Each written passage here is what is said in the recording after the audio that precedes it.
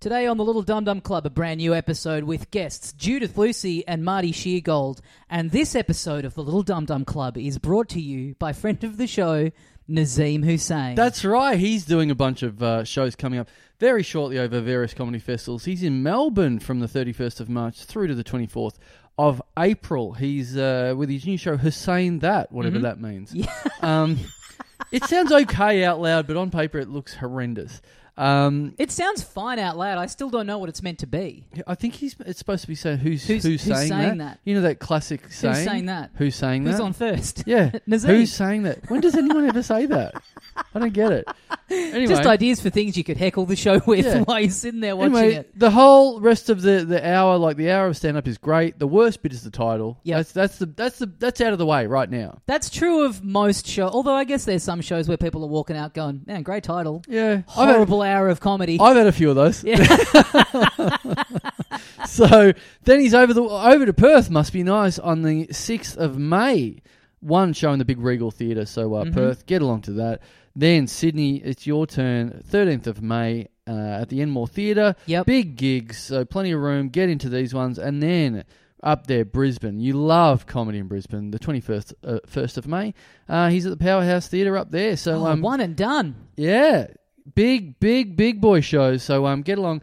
Everyone, Melbourne, Perth, Sydney, Brisbane, you've all got to go at seeing Naz. One of the great friends of the show. Yes. Very funny, man. And look, whenever you hear ads like this, they're usually management companies have hit us up and gone, we'll pay you this much to do an ad. Yep. What we're doing with this ad is we're paying him for being on the Adelaide show last week. Because it's impossible to get an invoice out of him. Yeah. This is just easier. Yes. Yep. So about 10 minutes ago, I hit up him and his management and went, do you guys want a free ad up the top of the show instead of bothering to do invoices? And they said yes. Okay. So this is it. So that's it. So get along. He's a great actor. He's a great guy. You could do absolutely. Looking at the festival guides, you could do much worse than go and see Nazeem. It's officially out. So now you can have a look and find out the worst shows that you can go and see. 98% of the shows are worse than Nazeem, I would say. Cream rises to the top, and Nazeem, he's a creamy boy. Yeah, he's see that'd be a better title. The Krazeem rise to the top. So that's better than who's saying that already. That's just a good show title in general. Cream rises to the top, and baby, I'm the cream. Yeah. Go and see Nazeem Hussain, of course. We are doing shows in Melbourne, Perth. I think that's it. That's it for now. But you'll hear all about that in the back end up in Talking Dum Dum after you hear this latest episode. Yes, littledumdumclub.com if you cannot wait to hear those dates spoken about later. But until then, enjoy this new one with Marty Sheargold and Judith Lucy.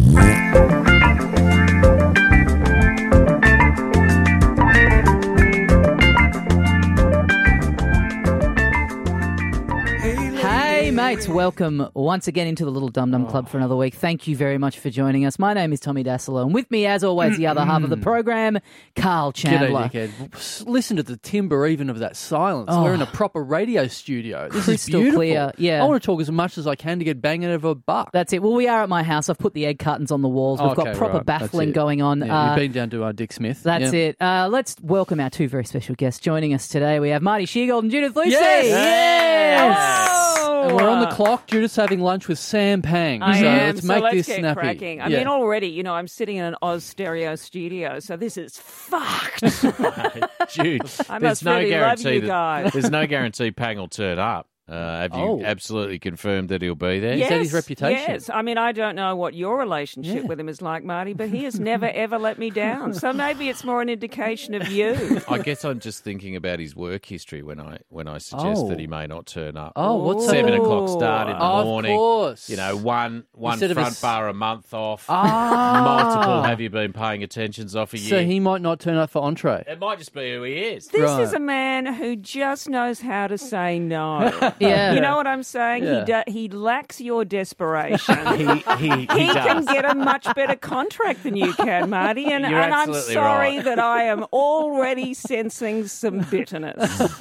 When you signed on to Triple M, Marty, were you like, can I get the paying deal? Can we get the paying deal happening? No, because I wanted to work. Okay, yeah, right, the difference between... Marty said, I'll pay you to turn up at 5 a.m. The difference between Pangy and I is I like working. Okay, And I have a Catholic work ethic that Pang missed out. And I don't know why I'm talking like Sam Pang's mother, but maybe Sam is a bit of a less is more guy. Maybe he's more quality over quantity, Marty. I haven't seen any of the quality, but I know what you're saying. Wow. I feel like this has turned into an entire show about Sam Pang. I don't mind He doesn't even have to be here, so that's power. I am very pro Pang. Yeah. We bonded over the 1980s West Indian cricket team many years ago, and frankly, we've never looked back. Gus Logie brought you together.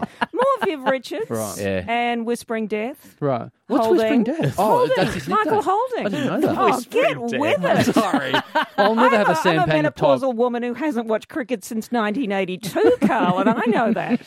I'm amazed that you loved cricket, Jude, for no other reason than I've never heard you speak about cricket. Well, see, again, Sam Pang. He brings the cricketer out of it. Absolutely.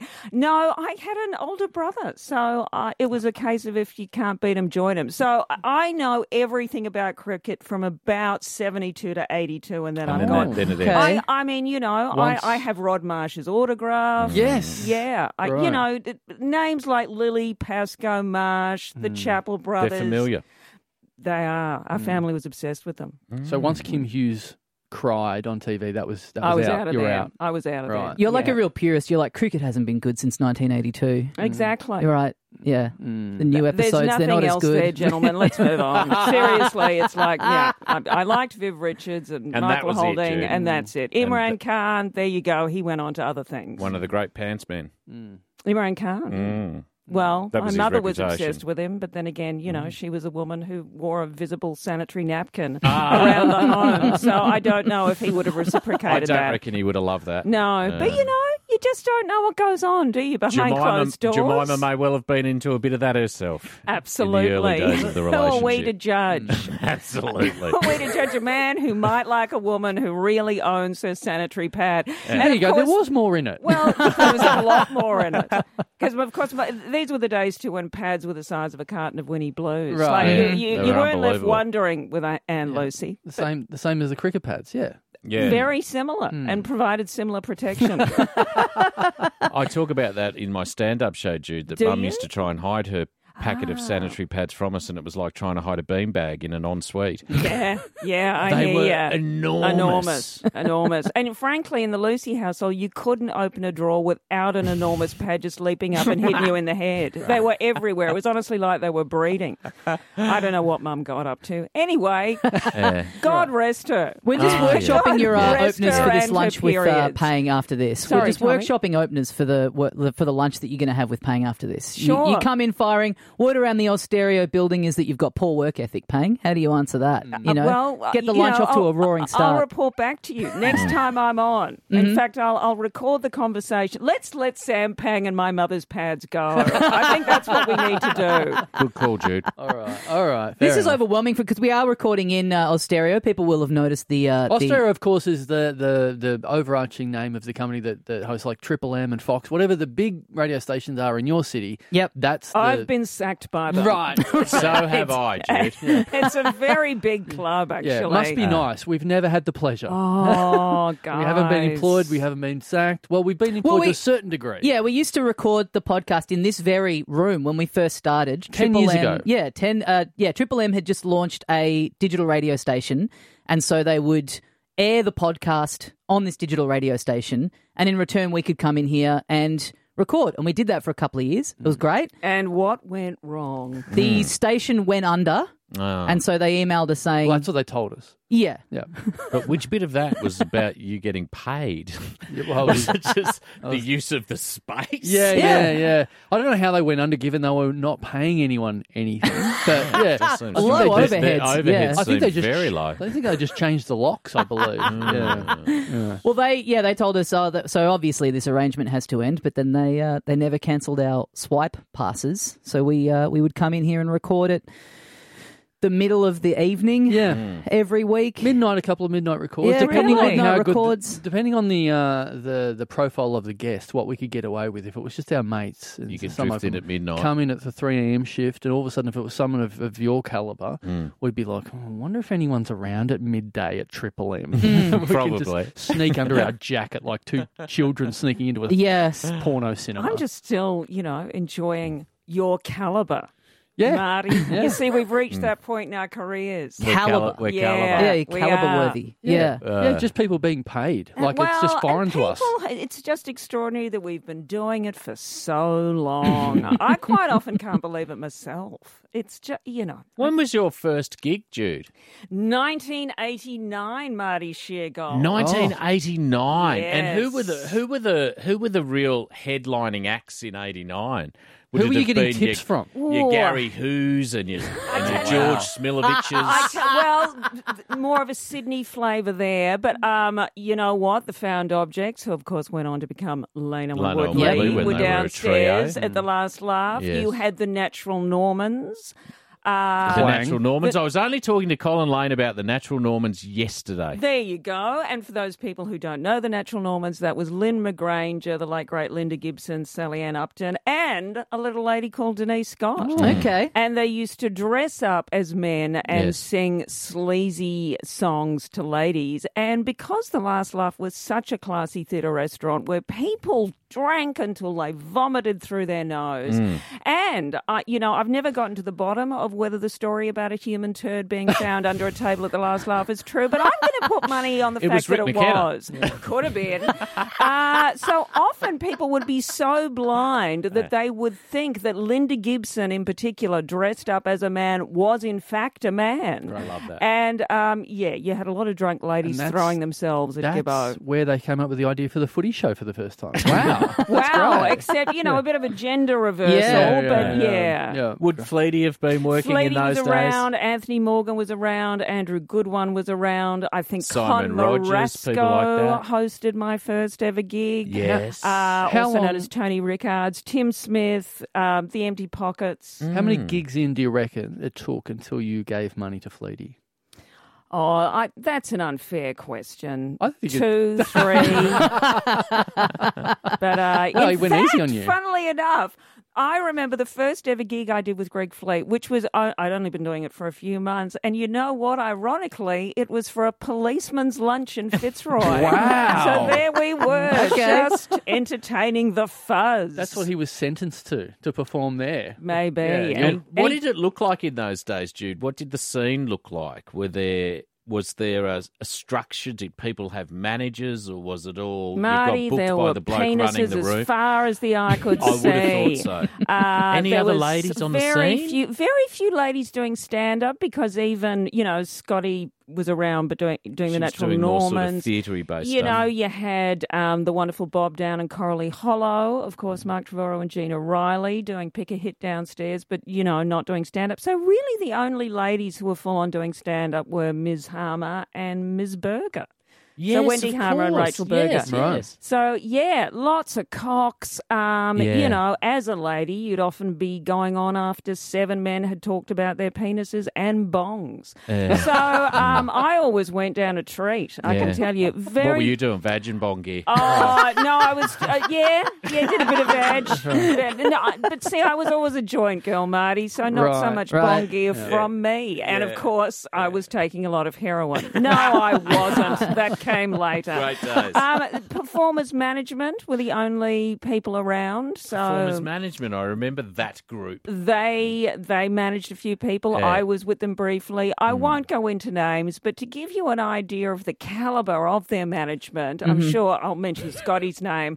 Scotty's agent at that time once, I'll put it this way, Bonnie, Scotty's daughter, picked up the phone and went, "Mum, I think your agent's on the phone, but he's trying to order a pizza." So they went from strength to strength, as did all of our careers. And maybe the problem was they were a bit too diverse, like they actually managed comedians and opera singers. And Yes, I too just much. don't know Nice. if that's a great No. balance. You've got to stay in your lane. Where was your Doing first one? Was the it the SB? SB? Yeah. The SB on Talk us through it. It was good, the first one. I had to borrow my mate Dino Glennon's shirt because I didn't have a shirt, and I had an idea that you had to have a shirt to do stand-up. Right. but he was 6'7". So the depth of the width of the rolled sleeve to get that shirt to fit was like I had a forearm guard on by the time I got out on stage because I'd rolled the sleeves up so much. Very Viv Richards style. It was very sort of it was very nighty length. I would describe it as just above the knee. Just a touch of the wee willy winking, Sebastian. Captain Snooze. Yeah. It had a real vibe. Yeah. And the first one was good. There was the second one that was disastrous. It's always the way. All the adrenaline of the first one, of course. And I thought I was hilarious. Yeah. And I cracked the code. And Yeah. then the second one, the chat started at the back of the room. And by the time I'd finished doing whatever I was doing, the whole place was having a conversation. Like I mean every person in that room was having their own conversation. I was like, well, I'll shoot off then. Yeah. People say that like walking the entire room is the worst thing in comedy. I think like people making the decision, it's like, we don't want to watch this, we'd rather have a conversation elsewhere, is not as mortifying than everyone in the room going like, we can just chat over this. Yeah. This person isn't even worth the respect of leaving Yeah, the room. we're not going to leave. We're going to talk until you do. Yeah. And I did, Yeah. mercifully for everyone. Well, I talked to the room last night. It's brutal. Speaking of comedy rooms, so I've run for 14 years a room called Comedy at Spleen in the city. Now that I don't believe Tough room. No, it's not a tough room at all. We'll get into that. I don't believe that Judith Many ever chats while performed Marty's there. on it. No, Good luck if you do, Jude. no, Note to self. I'm not from 3 in not that at room. all. No. Well, let's get into that. No, it's been running for 14 years. What it is it's a lovely room. That's what you've got is you've got big names like of your caliber once again, but not your specific Pete one. Helliers. Yeah, those sort of people coming in at Yep. this time of year, comedy festival, running a bit of new gear. Then you've got your very steady pro comics that maybe aren't TV names in this town doing material. Then there's room. Like Dave Hughes. No, that's not what I said at all. So give that little up and comer a go. Come on.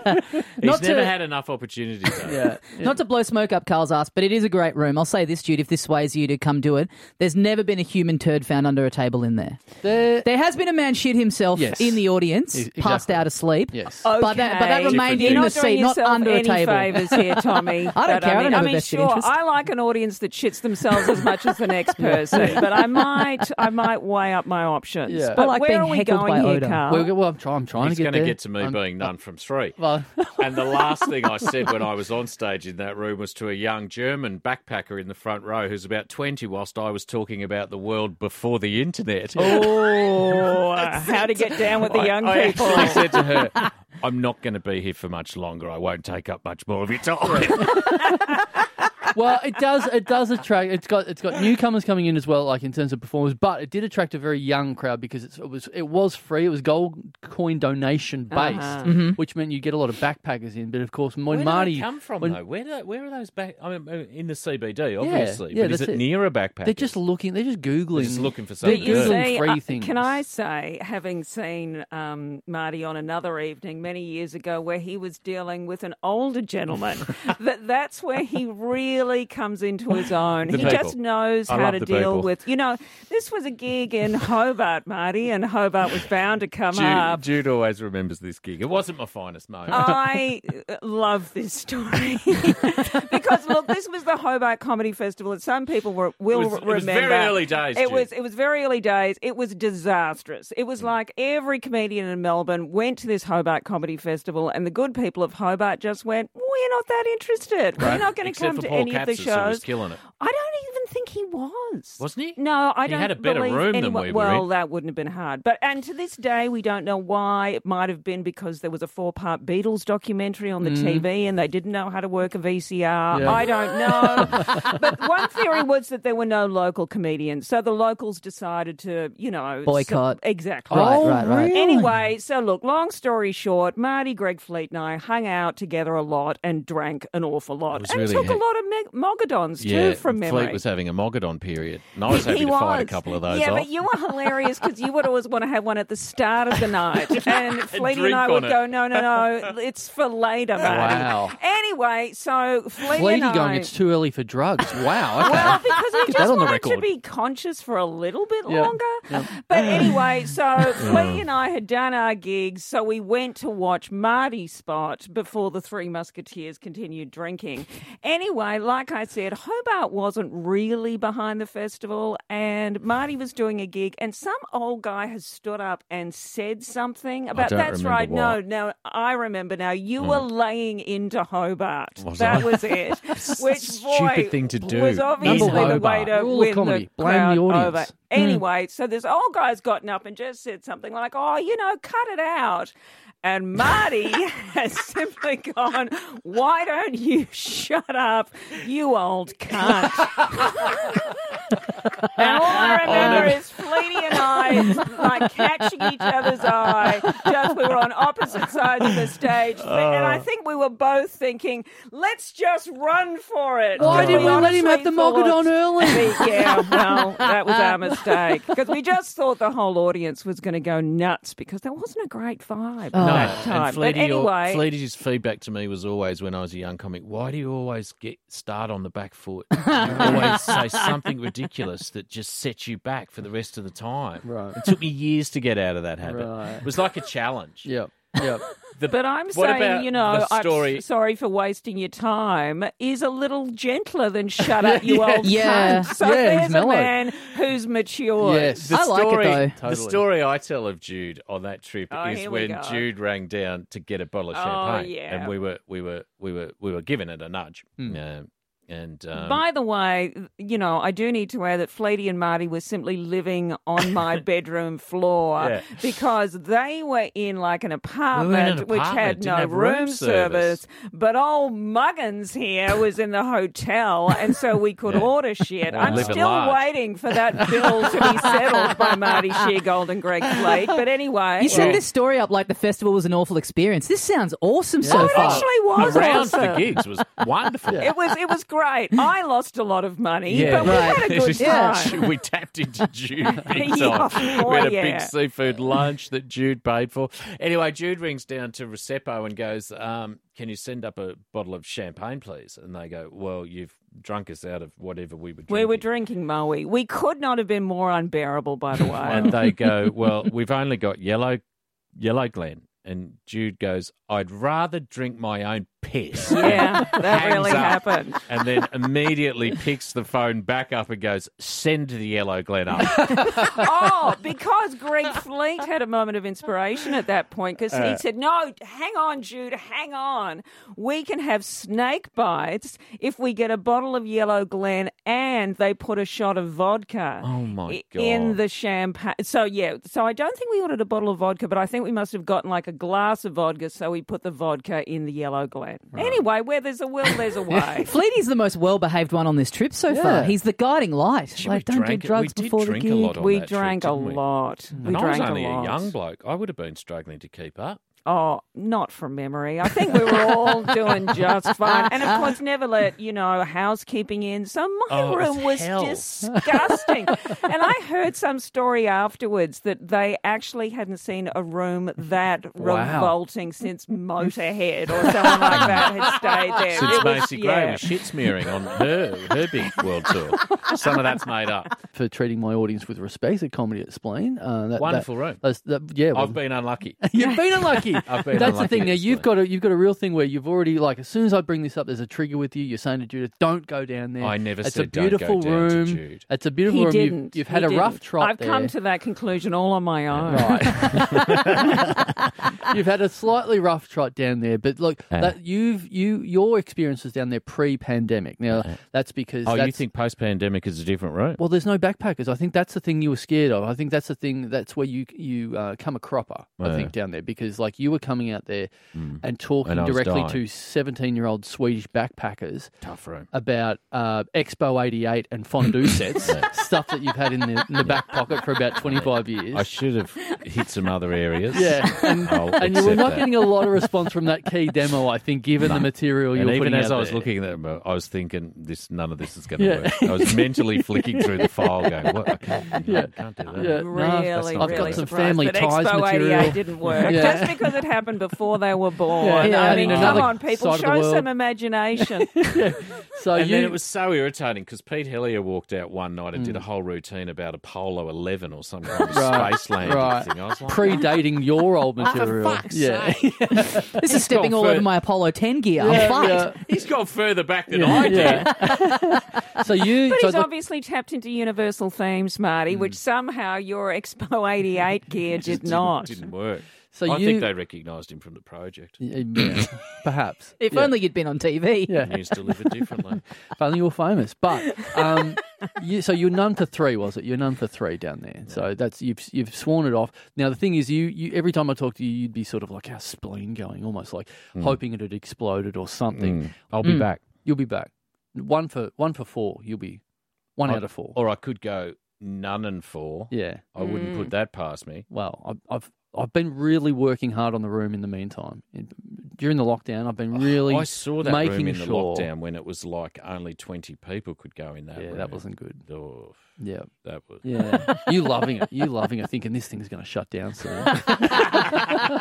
Like the wine bar next door. So what happens this one? Going back to like you guys' early days, I don't know how you got your first ever gig. If you rocked up and you had to sign up or get a friend Yeah, to sign something you like up. that. How did Something you like do that? it, Jude? So it was upstairs at La Joke. Yes, great room. A great room. Oh boy, although those midnight shows, crikey. I used to do a Wow. late show that started at midnight. Jeez. And Oh, Jesus, yeah. The dregs of Gertrude and Smith used to wander through coupled there. with the really drunk people from the Last Laugh Who who went would be upstairs. encouraged to go. I mean, I remember a beautiful evening where I was emceeing and I had to say, gentlemen, I'm so sorry, but if you could use the downstairs male toilets because 5 people have projectile vomited in the upstairs Wow. one. Wow. That was awful. So yeah, no, it was a kind of a waking nightmare. Yeah. But no, you went into La Joke and you just put your name down, or rang them up, and they said, "Well, you're on Tuesday, the whatever the date was," and then Okay. you just rocked up. Great. Well,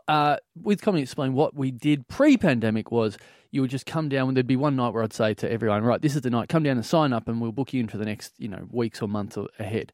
Now, I stopped doing that because being confronted with 80 open micers, and I'm sure open micers were the same back then as they were now, which Desperate. is you don't want to deal with those depths of humanity times 80. It was Yeah. always beautiful to watch you on those nights, sitting down like the Godfather, accepting, favours on the day of his daughter's. Just Yeah. big book open, Yeah. just line out the door of just... Seriously, 80 people. Yeah, honestly, 80 people. That's not Wow. exaggerating. And the line was so long that and it's at the top of Burke Street, which is a bit of a sketchy area at the best of times. Yeah, that it's you improving. you could just see people, homeless people and people out of their minds, just going, "Well, I'm already screaming at a tree. Why Yeah. don't I just line up, Sure. add this line, and go and do this professionally?" Did they eventually get up? These people? Yeah. When it got to 80, it was like, this is now getting impossible to put everyone on. I'm not going to put the people on that don't have shoes or shirts on anymore. I'm going to be picky here. Or fleets out. Yeah.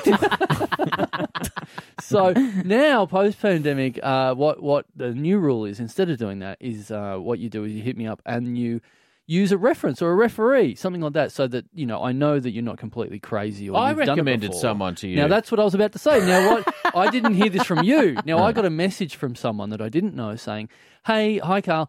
I just want to get on at your gig, Comedy Explain. Now, I'm using a referee that I've been allowed to use. Marty Sheargold said he's going to be my referee, and he said to tell you, he said for me to do to you, hound Carl and ask him to get on at Comedy Explain as many times as you've asked him to go on your little podcast."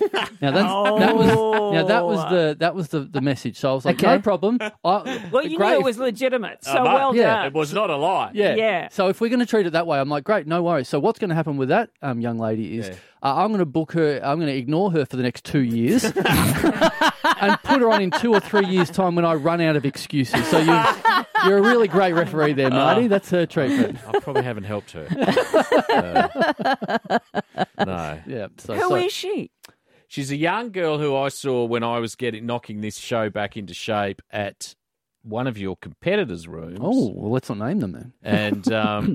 And I saw her there and I thought she was funny. Right. And I've since seen her at a couple of things. Well, come down and see her at Comedy Explained in Couple of years. 2025. 25. Yeah, it should be good. Probably I'll next lock it time you you hop up as well, probably. Oh, get them on the same night together. Yeah. What This a would be great idea. Yeah, double What a great act. idea. Is this no? Because you're both doing stand up at the moment. You, Judith, you're about to hit Adelaide. You're doing it. Oh, you're just going to Adelaide now, Jude, because it's already up and running, isn't it? Oh, yeah, no, heading off on Tuesday. Tuesday. Can't wait. And where are you There's one doing? thing I love, it's a tent and an outdoor toilet. The home At of comedy. 53, I just embrace that shit. I don't go, I've been doing this for 34 years and I can't even get a fucking toilet inside. Yeah. I can't wait, Marty. crush Yeah, but it. Jude, you get to do the show and then unwind by going on the Dodgem cars. Yeah. What could be better? Lots of things, Tommy. Almost anything. Especially when you're hearing the Dodgem cars during your set Yeah. as well. You just get It's to a get lovely- excited for going on them at the end of the gig. There is a lovely artist bar tucked away up the back there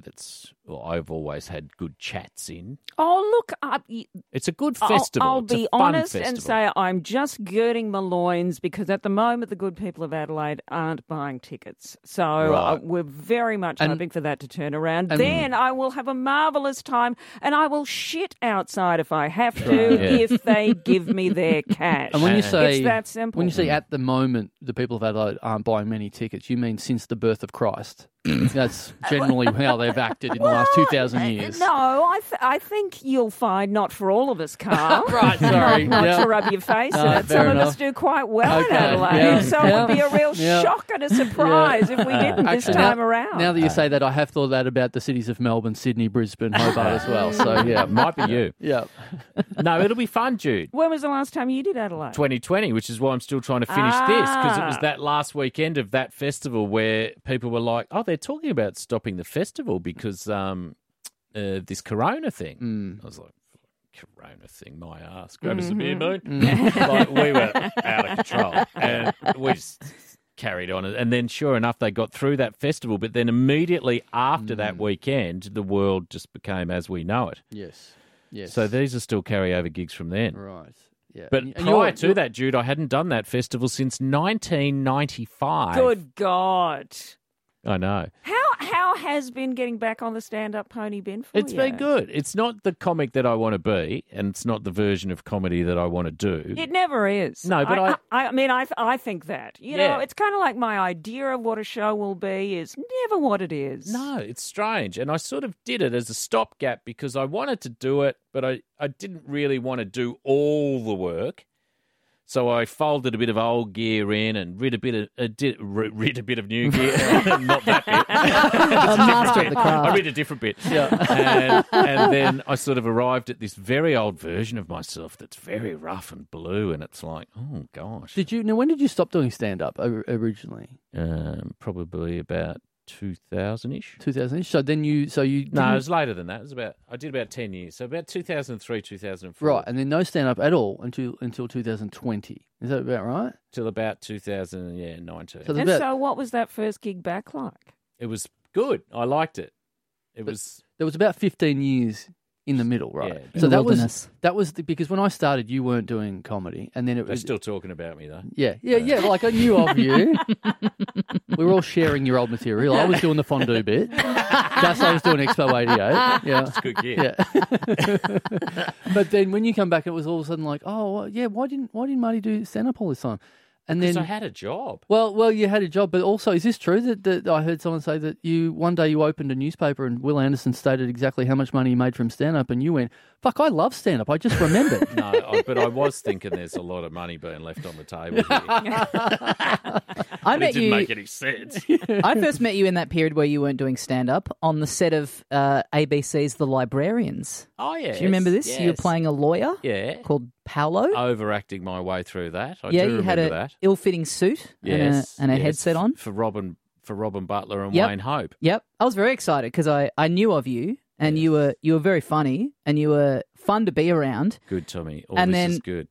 And then I'm starting to get a little bored. 'Cause I feel like Only we've another 10 talked minutes. about Only Marty another and 10 minutes of this Spleen. We've shit. talked about Yeah. Marty and the person he's recommended. Now we're going on about Only Marty and 10 the more minutes. librarians. Well, you know, we'll do this and then we'll do you. I've honestly, got to go soon. I've got So, a bit you for know, you. if you want to ask me anything, I've got a bit for you in a minute. I am here, gentlemen. 2 minutes. 2 minutes until your bit. I swear. Okay. You know, Sam Pang waits for no I would ladies. like so ask you let's. I feel like well, these- Marty, that would be lovely. Maybe I'd like we to should know catch what you up and Denise are sometime. doing, Yeah. and I mean it. What's these this two have show? started their own lunch over here on this side of the table, I think. I'm coming straight back to you.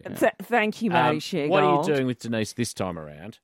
It's a little show called Still Here, Marty, because we are. You are. You both are. You know, what we love is that everyone, our management, all the media we've done recently, everyone has said, try not to talk too much about lockdown, try not to do too much stuff about the pandemic and COVID.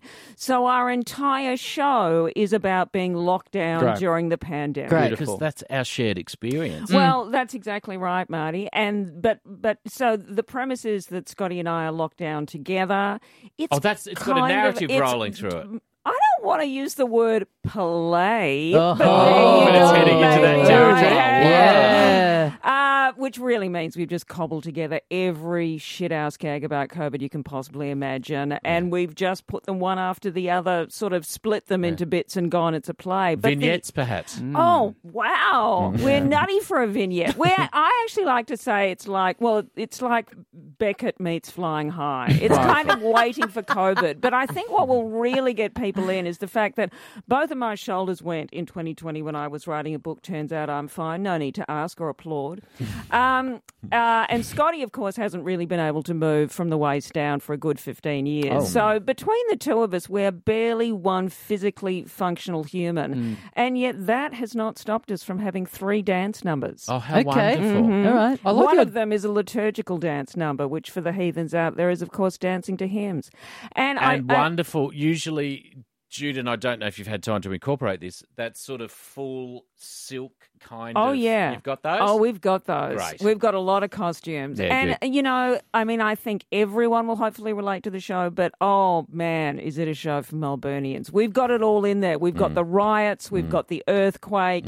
We've got everything. Dan It's Andrews effigy. Not so much Dan Andrews, but we've got the presser. We've got, the it's daily all in there. It is, Oh, it yeah. is such a Relentless. show for Melburnians. What a sales pitch to Adelaide. Well, You're giving well, out you there. know, Adelaide, take it or leave it, which is what they've always done. No, but I think, like, you kind of lived in the world for the last couple of years and not relate to it, but Right. particularly, I think, Melbourne. Very tough here. I do like the little detail of you saying that you both of your shoulders were put out during the writing of a book.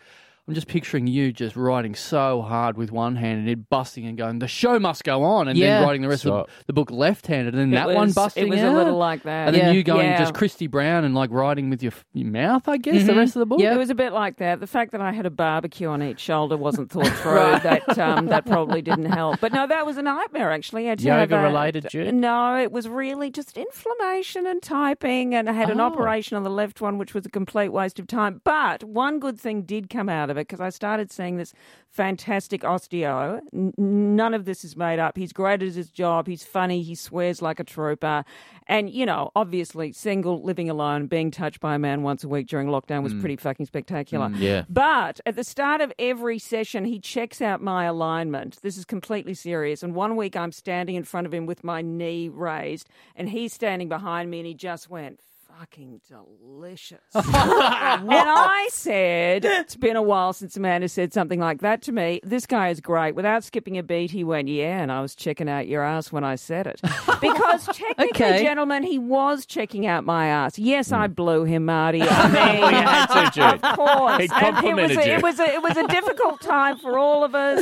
For those of us living alone, it was particularly hard. I mean, that was a nightmare. I mean, single, living alone. Remember when the long Before the lockdown, bubble. 2020, and you could Nightmare. see an intimate partner but not a friend. Yep. Very good friend. Andrea Powell rings me up. She's in exactly the same situation as me and said, Judith, I just want to come over for a cup of tea. And I said, well, that's all very well and good, but to keep this legal, you're going to have to sit on my face. So she did. And that's not the direction we thought our friendship was moving in, but these were difficult and crazy times, Marty. Did you break the rules through that period, Jude, and have somebody over? Andrea and I may have seen each And other I a think couple of that times I don't before have we an were issue with that. legally allowed to. Because some of the rules were just absolutely ludicrous. Yes. The only other time I broke a rule, and we only did that a couple of times and we're very careful, but the only other time I broke a rule was Look, a lot of people will know that for ladies, facial and body hair was an issue. It had to be dealt with. It did or not, as the case may be. I actually, from the neck down, let everything go. It was a jungle. I was storing carbon. But my beautiful beauty therapist rang me up and said, do you want to come over to my place for a treatment? So I did. I went over there, lovely flat, down a very narrow alleyway, working from a back room. You know what I'm saying? She doesn't normally work from home. No. Dark, dusty, blinds drawn, felt terrible. I thought, am I here for a wax or an abortion? Although, to be fair, 53, abortions, they were the good old days. Anyway, but it was a difficult time for Melbourne, for all of us. So true, Jude. How did you go in lockdown, Marty Sheargold? Well, I worked from home. So you would have loved it. I loved it. Yeah. Because I live a fair way out of town, so it's a long commute. And then when you said to me, you don't have to commute, I was like, I'm your guy. My running joke with the family was at 6:02 because I was doing the other end of the day. I'd walk into the lounge room and go, Daddy's home! But I drank like a fish. Yeah. And I mean drank. Yeah. So Do fish drink?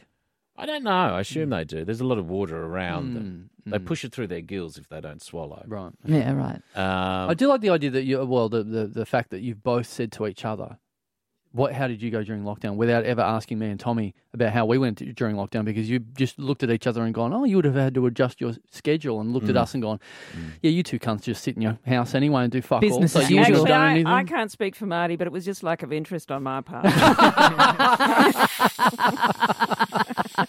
I don't have any interest in myself either, to be honest. there you I go. couldn't care less about myself. Are you living on your own, Tommy? I'm living with my beautiful partner. Great. Were you during lockdown, though? Were you on your own? First one, I was living alone, but with her, and then second big lockdown, we just moved in together. So little change of scenery, which was nice. Yeah. And Carl, what about you? How did you go during lockdown? I live with my wife and my very small child, so Yeah, it was you all had a young absolutely baby in that first lockdown. absolutely tickety-boo with my wife working full-time from home and me just being on full-time parental duties. Very nice Ouch. stuff. Yeah, so Yeah, that's hard work. It's not ideal, but it's a good way. Look, there'll be no stage where I wake up 10 years from now and go, gee, I wish I'd spent more time with my child between the ages of 0 and 3. Yeah, There will feel not, like be, you there'll ticked that not be a box. time where I think that. Yeah. I know everything. That could be my mastermind subject at the moment, my child between the age of 0 and 3. I've got it all. You're across it. Yeah. Yeah, there was a lot of time at home, wasn't it? And then the 5K radius, and then the curfew. I was like, Oh, yeah. Jesus, this is ludicrous. I loved it. I absolutely loved the curfew and everything, and everyone being shut in, because after looking after the kid all day, it was just my time to shine by myself from the time of like 8 till midnight, even if I had to sneak out a little bit longer. Just me on the streets, me like Vanilla Sky, Tom Cruise style, just walking around Bridge got Road, out? Richmond, and yeah, absolutely, just running and shitting my pants that we've covered on this show a lot of times. Yeah, okay. Yeah, big shitter. I didn't know that. I'm the original poo jogger. When you see the stories going around Melbourne about poo jogging, that was me most of right. lockdown. Yeah, it was me. Unfortunately, Do I really want to ask this question? Was there a A poo jogging incident? of mine? Yeah. Several. Yes, Several? We've talked about this on Too the show far before. from home? But yes, it was me not knowing. Judith's like, my experience all of a sudden doesn't sound too bad. Yeah. Not at all. You never left your house for a shit. I really didn't, but I'm just thinking generally. My life and my rectum are in better shape than yours. That's what I'm thinking. Mine was more like Adelaide Fringe, your Adelaide Fringe experience coming up. Not a lot of people around and an outdoor toilet. Like the outdoor is my toilet. okay. Living the carnival lifestyle. I was not realising I was running. I was running every night. I was going for like a 5K run and timing it weirdly. Just after You'd had a Vindaloo? No, well, I'd been eating this very high fibre bread that I'd been, weirdly enough, mistaking the sticker of as just being like a sticker saying, this is good for you, instead of going, you are going to shit your pants if you eat 7 sandwiches, which is what I was doing. Yeah. Undone by the sticker. Yes. It's always the sticker. Yeah, I'm like, I get it. You want me to buy it, I get it. I'll buy it. Carl, riddle me this. once, I understand. The Several? fact that it was several times, Yes. talk me through that. Well, I didn't get to the bottom of it first go. You know, serial killers, they'll kill one person. They don't get caught immediately. You've got to do some intel. yes, you but know, that's because they desire for it to happen again, Carl. There's not a lot of accidental serial killers, are No. there? Yeah, right. Returning to the scene of the crime kind of thing, It does wanting seem to as get though caught. you were slowly falling in love with the outdoor poo. Yeah. The fear of not being caught. Yeah. Yeah. No, I don't. I Just bad timing. It was just one of those things where I didn't quite. I just thought, well, maybe it's the whole lockdown experience that's doing it to me. Maybe it's it's Trauma. a mental thing. Stress, the Yeah. anxiety can affect your stomach. Like Yeah. your gut and your mind are very linked. Because also when he says he was eating a lot of this bread, Judith and Marty, you might assume, as most people would, that he means like in the form of a sandwich or something like this. No, this was just, am I correct in this, opening the packet and just ripping Eating in slice bread. by slice. Right. Look, Going there was through the margarine whole... involved. Okay, yeah, but just the bread by itself I'm a as big a fan of snack, bread. multiple slices, Yeah. and then a run. What, an hour later? No, I think it was, it was a good 5 hours later, but whatever it was the perfect time for that bread to rip through me. Whatever that time was, if I go back and work that out, I And think how it was many like 5 times are we hours. talking? There was If you had to ballpark it. there was a minimum. I think there was a couple of times where there was shrubbery involved, and then there was a pants-related issue. Yeah. But the thing is, this is happening at the same time every night. I mean, a lot of men of your age would kill to have that kind of regularity. Yes. So No, it's good. It's good absolutely. in that sense. Yes. No. Totally. I take my hat off to you, Carl, because if that had happened to me once, I would never have left my home ever again. And the fact that you just continue to give it a crack. Yeah. See how it goes tonight. But it's like that thing, when doctors when you can't figure out like what this rash is from, and they go, okay, well maybe try eliminating all these things from your diet. Well, that was me until I finally got to the 17 sandwiches of high fiber bread I was eating a day, and then go, well, why don't I just get rid of that? Voila, eureka, we've done it. We're a team and we've achieved it. This happening late at night and then you waking up first thing the next morning and going like, all right, time to teach this 1-year-old about the ways of the world. Yeah. Time to inform the mind of this human. Well, Tommy, I'm actually considering the fact that he would have been possibly trying to teach them toilet training. And physician, heal thyself is what I'm thinking. Your kid's first words, what the fuck would you know, old man? Yeah.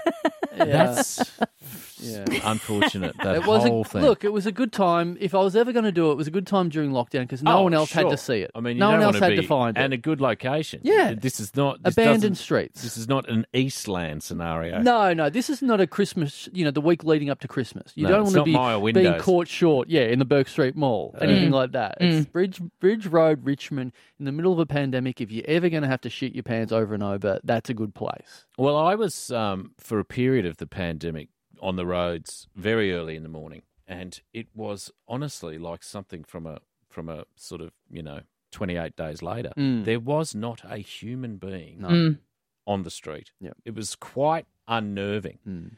It was you couldn't explain it to people if they hadn't lived through it. Yeah, just one solitary man bending over a bush in Bridge Road. That's the only person you saw. That's the only person I saw. And you- saw and it you- heaps too. Way more times than I thought a bloke Same time was every shit in a night, bush. You yeah. smelt it before you saw it. Yeah. I'd see him in the morning coming out of Baker's Delight and it was then it was evening, same place. Strange time. Oh, tell me. Yeah, I wasn't doing this behaviour pre-pandemic. Yeah. No. I was using la-di-da, the indoor toilet. Yeah, you got a bit ahead of yourself Yeah. there when you were inside doing poo. But Judith, to go back to your osteo, my partner has been seeing an osteo recently, and not home visit, going out because we can do that now. I took her to the doctor yesterday, drove and just kind of like hung out in the car. She was like, I won't be long, and she came out and she was saying that the osteo. They'd just been making conversation, and my girlfriend had mentioned something about me, and the osteo's like, "Oh, what does your partner do?" She's like, "Oh, like kind of comedy sort of stuff," and he's like, "Oh, what sort?" And she's like, "Oh, he does this podcast," and he's like, "Oh, he lives off that, does he?" And she's like, "Yeah," and he's like, "Yeah, I listen to a lot of podcasts. Like I was training for a marathon recently, and just listening to hours and hours and hours podcasts every day." And so she's thinking like, "Oh, this will be funny if it's like it turns out that he listens to the Little Dum Dum Club." And so she's like, "Oh, what podcast do you listen to? Like, what's your favorite?" And he goes, "Joe Rogan." Great. This is a doctor. Yeah. This is a medical professional telling you, "Yeah, I'm really into the anti-vax guy." Like, is that a thing you should be admitting to your patients? You know what I mean? No. But That's- look, a friend of mine actually saw a physio for a while, a male physio, and she stopped seeing him when he turned to her one day and said, "That's a nice bra."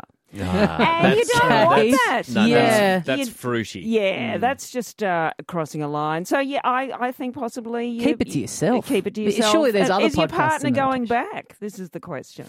He does wonderful work to her shoulders, so I think she's trapped. I think, but maybe if you're a medic, I mean, it's like us, Carl. We like watching bad open mic comedy. We like watching people bomb and do the thing that we do very badly. Hang on a so minute, maybe if you're a medical seriously? professional, maybe that's That makes me want to take my own life. When I see people dying on stage, That's I hard to honestly, watch. I just find it excruciating. Because I always think there, but for the grace of God. Yeah, But you guys like it. Yeah, there's something to be said for it. I don't want to sit there and watch 2 hours of it, but there's a bit of a giggle in it. Wow. A hard death. Yeah. watching a raw comedy heat, and you have to sit through a lot of stuff that's just like bad in a way that it's just kind of like Not average. enjoyable. But then someone really going over the top and Someone that having you a- can really dig the ribs of the person next to you and go, can you believe we're here watching this? Yeah. Don't you get a little bit of that? Carl, I thought the jogging shitting story made me think differently of you, but now I'm really concerned. Honestly, like I wish someone else had done the jogging shitting thing so I could have watched that and gone, check this fucking idiot out. Yeah, Unfortunately, on stage it happened jogging to on the me. spot. Yeah. All right, now,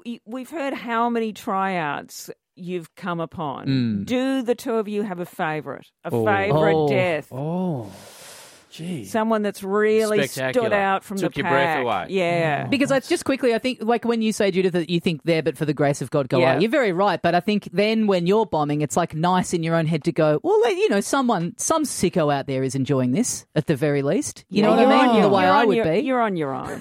No. There was a woman who went out and did jokes, and then if the joke wouldn't work, and then no one would laugh at the joke, and then she pulled out a hammer and hit herself in the head. Oh no! An actual hammer? An actual hammer. Oh, and that's then a mental illness. Yeah, Sure. Yeah, And then- that's not good. and then people would like go, oh, okay, what just happened then? And then would do another joke, and then hit herself in the head again with the hammer, and then of course the people are still reeling from the first hammer incident, and then.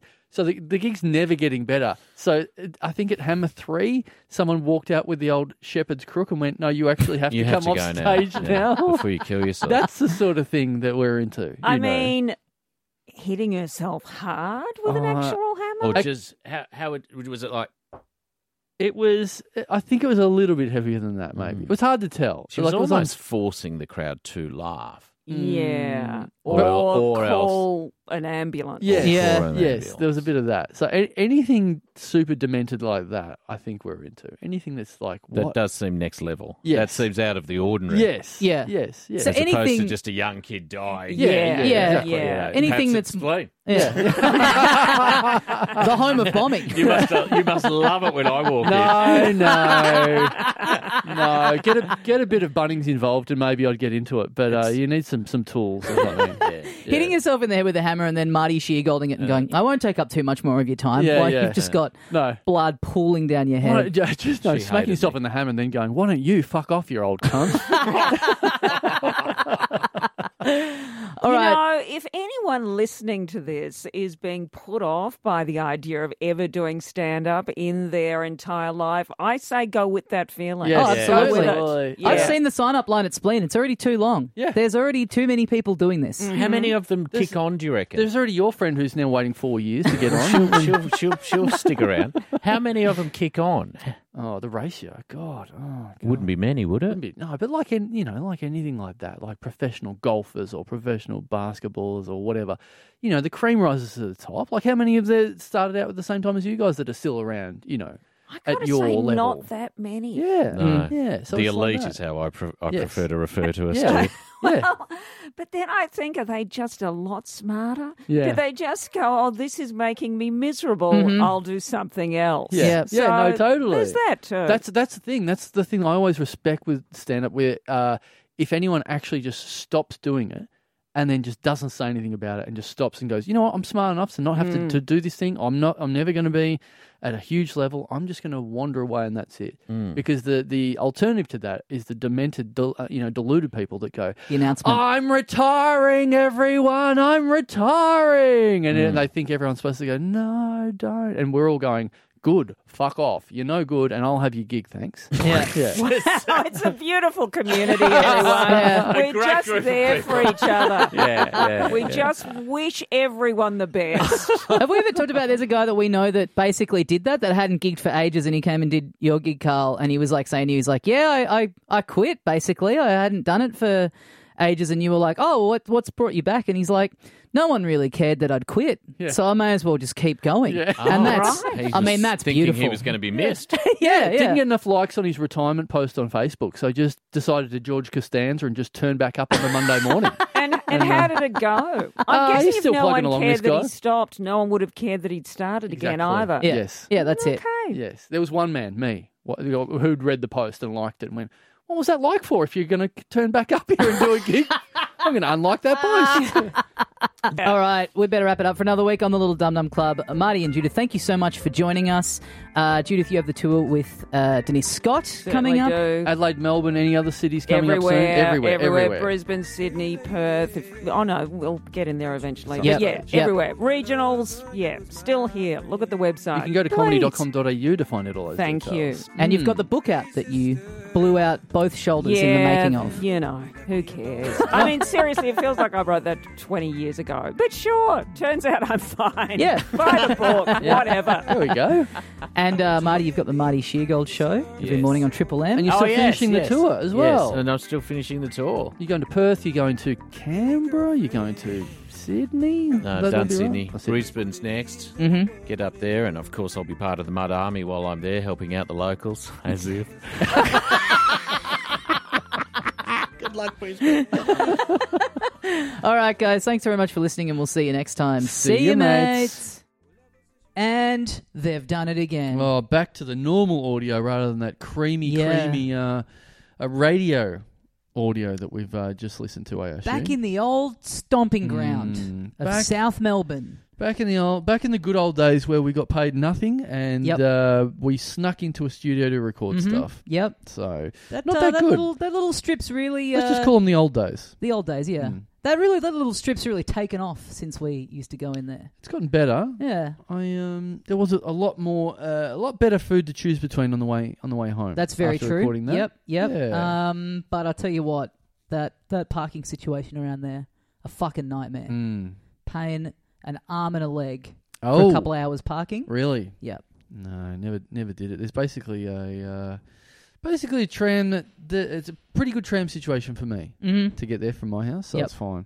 But yeah, good to finally nab some of those big fish that we've been. Like I said, bloody Marty. I know he's busy, and that's why, and also he can't be fucked. But great to get him after a long time. Yes. Of trying. Yep. So thank you, and to thank him, I've booked that person that hit me up. Really? Yes. Okay. I thought, you know what? Be the better man. Yeah. Don't take 2 years. Yep. To answer. We're going to have to hear the update on how this person went at the gig. Well, yeah. Marty's going to have to come down and watch. Yeah. And be like, right, you vouch for this person. Mm-hmm. If they bomb, I get your radio job. I believe that's how it works. Wow, Yeah. that's huge. I think So that's- just driving the kids to school all of a sudden one morning. Yep. Welcome to the Marty Sheargold Show. Yep. With Carl Chandler. That's right. New permanent host, and you're That's just right. talking as if you've always been there and Yep. always will be there. Yeah. And you don't change the name of the name of the show never changes. Do I have to act like Marty? No, Or you do I just be me? No, I think it's more confusing for people if you Okay. make the transition as jarring as possible. Right. So Yep. it's just you being you. Yep. And For then an hour solo. And then all of a sudden you're chasing me for 2 years to be on this show. To be a guest on this. Yeah. This, No, I don't replace you. Just to be the co-host on this. Yeah, this I don't replace you on this. This just turns into like Bill Burr, how he just sits and talks to himself for an You hour just every plan week. on me being here every week, and then every week I'm just a bit busy doing it. Let down again. But I also am scheduling it between 6 and 9 a.m. on Yeah, weekdays, so yeah, it's yeah. kind of my own fault. Yeah. All right, well, that's good. But good to you know what it reminded me of being back in South Melbourne. Our frequent little walks that we would do from South Melbourne after doing the pod into the city to get the tram. Yep. Stopping past the South Bank food court for a little bit of salsas. Yes. Which I think has closed down for good. Oh, has Yeah. it? Because I absolutely did think that as well. But then I got tempted by some cheap Thai on the way, so I didn't venture in and try the heavily spiced salsa chips. Mexi Crinkles. Yes. Mexi You would have been Crinkles, left that's right. severely disappointed because I talked about this recently, I think, when I was staying at the Langham in South Bank for Valentine's Day. I think we'd been doing something for this just before, so I got in there, I hadn't eaten yet, and I was starving, and I was like, what should I eat? And then I was like, you know what's right next door? The South Bank food court. Oh, I don't think we talked about this at all. This Well, doesn't no, ring a about bell. me. I mentioned being at the Langham Oh, for a right, night, right, but right. yeah, not. So I got in there. It was like 3:00 by the time I got in there. I hadn't eaten yet, so I'm starving. And then all of a sudden, I'm like, oh, I'm going to be able to get a little salsas. How good is this? And go in, and they're just that whole food court. The only thing that survived the lockdowns and everything, grilled. Everywhere else just abandoned. Yeah. So just all those, like, you know, the kind of uniform sort of layout of a food court takeaway place. They're just all completely empty. It's Sure. weird. It must be depressing for the staff of Grill to just work in essentially a little ghost food court. Yeah. Oh, well, also for workers around there to go in and go, okay, I guess I'm getting the $19 not that good burger again today. Yeah, that's very true. Well, I had Grill. Who am I going to donate my bottle caps to today? They don't even fuck around with the bottle caps in South Bank. Oh, don't They're they? like, nah, we're doing it hard enough. We're in the South Bank food The court. bottle caps are just for them. Yeah, exactly. Yeah. Do you want to donate to Grilled? Yeah. This South Bank or the one in Richmond? We're raising money for us to be able to buy a brick and mortar store that's not in a fucking food court. This is how we get paid. This is how the staff get paid now in bottle caps. So please, that's our tips. Yep. Chuck in a few bottle caps for us. Dig deep. Yep. You could rig that, right? You could just go in there and just deposit your own bottle I guess caps. so, yeah. Hey, speaking of begging, we should talk about our live shows. Yes. Very briefly, of course, we talked about Nazim Hussain up the top of the show, but very quickly, it's all happening for us in Melbourne. Melbourne, the hometown. Where the majority of listeners live of this show, I would say. Yep. We are, of course, doing a 500 600 episode on the 2nd of April, 2 p.m. at the Athenaeum Theatre, the highlight of our broadcasting career. Like every week, I feel like we've been saying for a year and a half there's a couple of tickets left. People keep getting refunds and then people keep buying those tickets. It's been true, yeah. As I'm looking at the stats right now, there's 7 tickets left for the entire theatre. All right. You That- probably just reminded a couple of people of like, you know what, I do need to get a refund, so we'll be back up to 10 by the end of the week. Great. So I think they do release a couple of tickets on the day and all that sort of stuff as well. So get onto that. But what there is a lot more tickets of is the shows that are not preceding, but are seeding that. I'm making it that word. Just quickly before I forget, do you know which seats the holds are? I think they're good seats. Okay. Yeah. Because my parents bought tickets, and then at various points they haven't been able to come to a date we've had, and they were asking me to try and sell them on the podcast for them. Right. And then now they can come, but they're scared of being like in crowds still because of their age. Right. So they want new seats that are like in an aisle. So God. if you're listening and you have aisle seats that you'd be prepared to swap with for my parents, like good middle row seats, Okay. hit us up. Right. Okay. Yep. Great. Put that on Dum Dum Marketplace. Yeah. You'll have to go meet them in a car park to do the transaction. Right. I believe those holds are like... I got told by someone that the holds are, all, of course, because they're the theatre holds, they don't hold the worst The dog seats. shit. Yeah, right. Okay. They hold the good ones. But I think that the owners of the theatre are all pretty old, so they're not like, you know, they'll come along if Dame Edna was doing a show. Right. But because it's us. Yeah, my parents want to watch the show to support, but they don't want to be in big crowds at the moment. Right. Maybe just put a seat for them on stage. Just get them backstage or something. I don't know. Yeah, okay. Yeah. They won't be able to hear, though. Yeah. It's not. Look, if you actually want to watch the show, that's not very... Because I've said to a few mates, come backstage, and it's like, oh, so I don't get to see the show. And I'm like, no. But there'll be beers. Yeah. I'm like, okay. That's what I'd do. Yeah. I'd leap at that. Yeah. Clean out the rider. Yeah. You can hear... They often, like, pipe the show in through the, like, speakers backstage. You know what? That's pretty good. We're going to work this out. I believe because I don't think they give us a rider. Sometimes there's deals. We've done venues before where you pay all this money, and we're certainly paying a fucking lot of money for this one. Mm-hmm. So and then you get a rider. Yep. I think we're getting jack shit at this Okay. joint. Yeah, so we have to work out. We'll have to bring our own grog in. Oh, that's cool. Well, but here will be the next deal. Mm. Do we get to just cart our own grog into a licensed venue, or is it like, no, you have to buy grog from up the front? This will be interesting. Yeah, I don't think it'll be interesting at all. I think I know which one. Yeah. I love the idea of us just being able to toddle on down to the Young and Jackson's bottle shop and come back with a slab of VB. I'll rephrase what it really will be then. Do we have to buy it up the front, or do we have to smuggle in stuff in our fucking pants legs? Yeah, I guess we'll be smuggling in stuff. It's funny because, I wonder in a venue like that, I guess it's like that's something that like the promoter takes care of, right? Like they'd be like, this is our act, this is what they want. Yes. So either I have to go get it or there's an arrangement with the venue or whatever it is. But I would say that their offer to us would be a subsidised price on a case that is from their bar inside. Well, I remember a friend of the show was saying a little while back, they were doing a run of shows at a comedy festival, and they were in a big venue, and there was like beers every day in the green room, and they're like, great, we just get this like every day. Yep. But they didn't realise it was basically like a hotel room, and they were there, but it was like you're paying for the beers. You're paying for each beer you drink. For each beer you drink. Okay. And also they were being charged the same rate. Proper like bar prices. Like theatre prices. That's very good stuff. And so this person drank, say, 5 slabs during the run. Yep. How long was the run? Well, look, it was like a month's run. They just took... Right, okay. So I'm saying, like, just theoretically, say it was 5. Yep. So that's 5 times 24, which is 125 beers, being charged $10-12 a beer. Very nice. Oof. Very nice.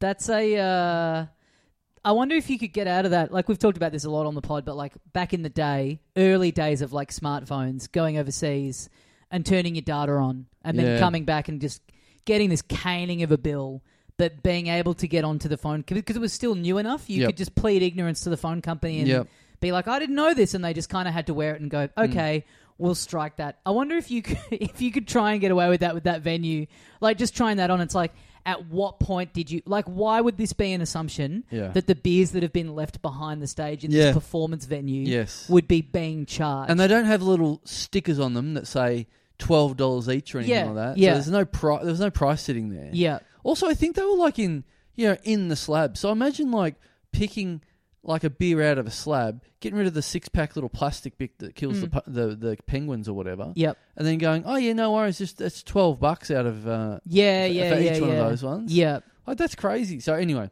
I wonder how we're going to... And on top of that, because we're now doing the 500th and 600th, we're there for quite a while. Also, we've got quite a few guests. We're not doing like, 1 or 2 guests, even 3 guests. There's a lot of guests. Yep. So there's a bit of a presumption we should have some beers there for them. Yes. I got to find out. I got to find out this deal. All of this because I can't. I can smuggle in a 6-pack for myself. Yeah. I don't know if I can smuggle in 3 slabs. 4 slabs. I mean, I could drive in early. I could do a Dan Murphy's run. Drive in early, drop the slabs off. How many beers can we hide in our microphone? Oh, we're not even bringing microphones, are we? Yeah. God, you'd hope not. Yeah. If we're having to pay for our own beers, you'd hope at the very least that they're supplying all the tech. I mean, look, that bag isn't huge, but it's like lugging it around is a fucking pain in the ass. Yes. I'd love to not have to do it. All right. It's going to be bringing me back to lockdown, where I'm just going to be walking into the Athenaeum, going clank, clank, clank with my backpack, just chockers with beers, going...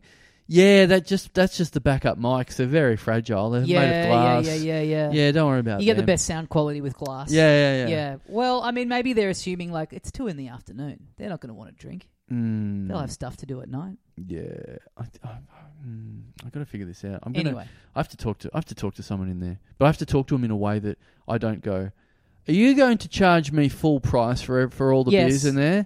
Yes, we are. Interesting. Okay, I guess I won't be drinking any, and then appearing very drunk 3 hours in. Yes. And then going, what's going on here? Yeah.